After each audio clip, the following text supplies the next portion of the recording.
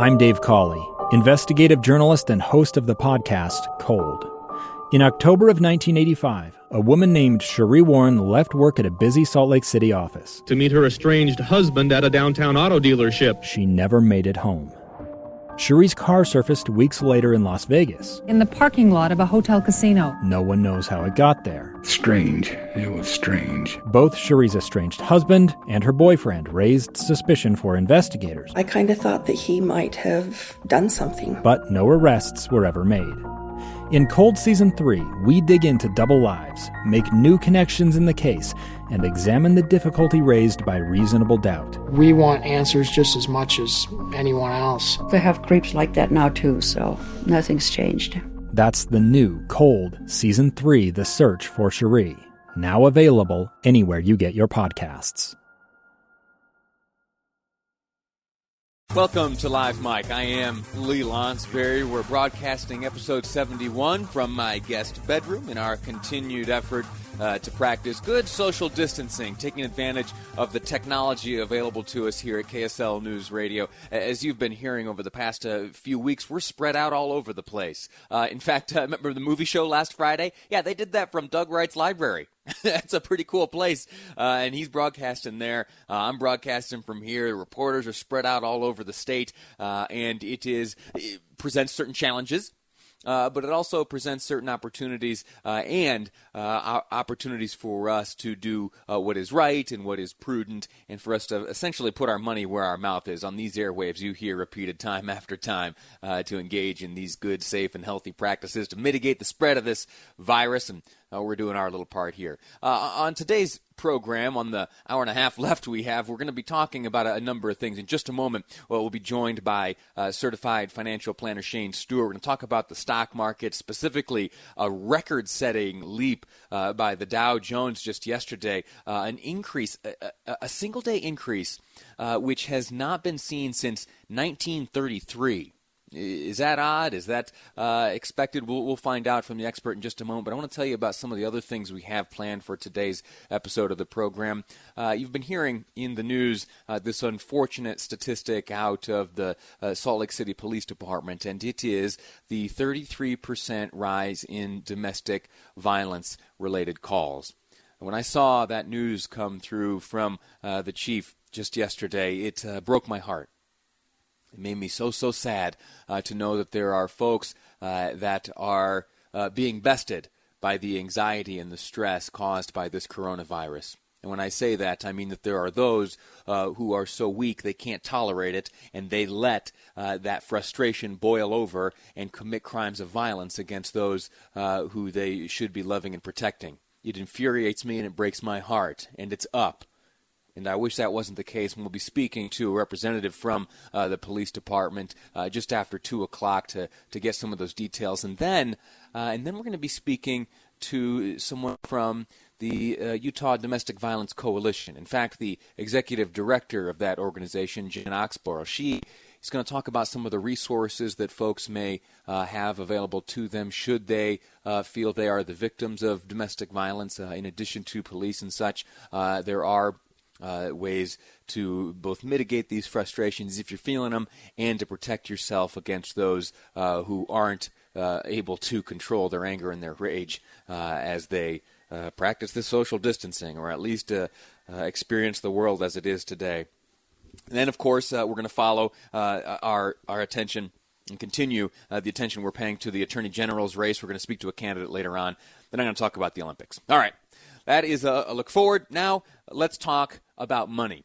Shane Stewart, sir, I'm grateful to you for joining us. We saw this incredible leap, 11.4% gain for the Dow just yesterday, the biggest since 1933. How ought one to respond to that? With optimism, I mean, it's very the reason it's up. It's an optimistic move, and it gives me a little hope that things can bounce back fairly quickly. The virus is really the issue on the timing. I mean, our economy could bounce back very quickly, but it won't take its cues until the virus peaks out and starts to diminish across the world. And so we still have some time, and we're definitely in a trough, but I'm not sure we're at the bottom. So we'll have those up and down days. But I view it as an optimistic move, and heaven willing, in the next 20 minutes we have another up day. We've strung together 2 increased days, and it really serves as a lesson for all of us that many have called and said, hey, I'm in my 401k or I'm in my investments, and should I get out, take everything out and put it into cash? Well, if I had done that on Monday, I would have missed out on 2 very big up days to make up some of that gain some of that had been lost in the past few weeks. Yeah, 11.4%, I'll repeat, was yesterday's gain. Today, right now, about 19 minutes for a market close. The Dow, at least, is up 5.71%. If my understanding is correct, if there's even, on a regular day, in a non-pandemic day, if there is even an increase of, say, 2 or 3%, folks are alert and paying attention. And so to see the types of increases of today, yesterday's, of course, biggest since 1933, coming up on 100 years, and then today's 5.71, that's phenomenal. On a regular day, and hopefully what we're seeing today is just some sort of recovery. Now, let me ask you, Shane, we learned yesterday evening that a deal had likely been struck among the senators as they put together this some $2 trillion aid package, a stimulus package of sorts. How respond? I mean, the numbers say that it's probably pretty obvious that we are responding to this stimulus package, but what does history teach us about the market's reaction to stimulus packages?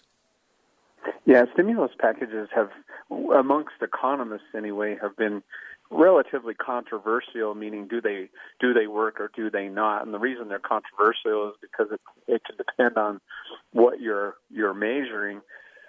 The stimulus packages are meant to do some short-term things, what economists would call leading indicators, taking care of those things like temporary loss of wages or unemployment, that kind of thing. Even though they're controversial, if you look back in history, economists will point to things of what did work, what didn't work. But my opinion on all of them is they didn't not work. And what I mean by that is they seem to at least do something. Even if you take the last couple of days in the market, it gave hope, and it gave some idea that maybe some relief is coming, because many people are either out of a job or their hours have gone down. They can't get to their job. You and I are fortunate to be sitting in our houses right now and working, but some can't do that. And so it has been controversial, but like I said, they haven't not worked, because they have eventually been a shot in the arm, so to speak, for the economy. The past couple, the only real, and if you take 2000, we actually had one in 2009, one in 2008, and one in 2001. And those, the biggest knock on those, or the biggest thing that people think was wrong with them, they didn't happen soon enough, meaning that the economy was already in a pretty significant tailspin for months on end, and then they tried those stimulus packages. I'm hopeful that, we're only several weeks into a down market. We're hopeful that will help sooner than later. Yeah.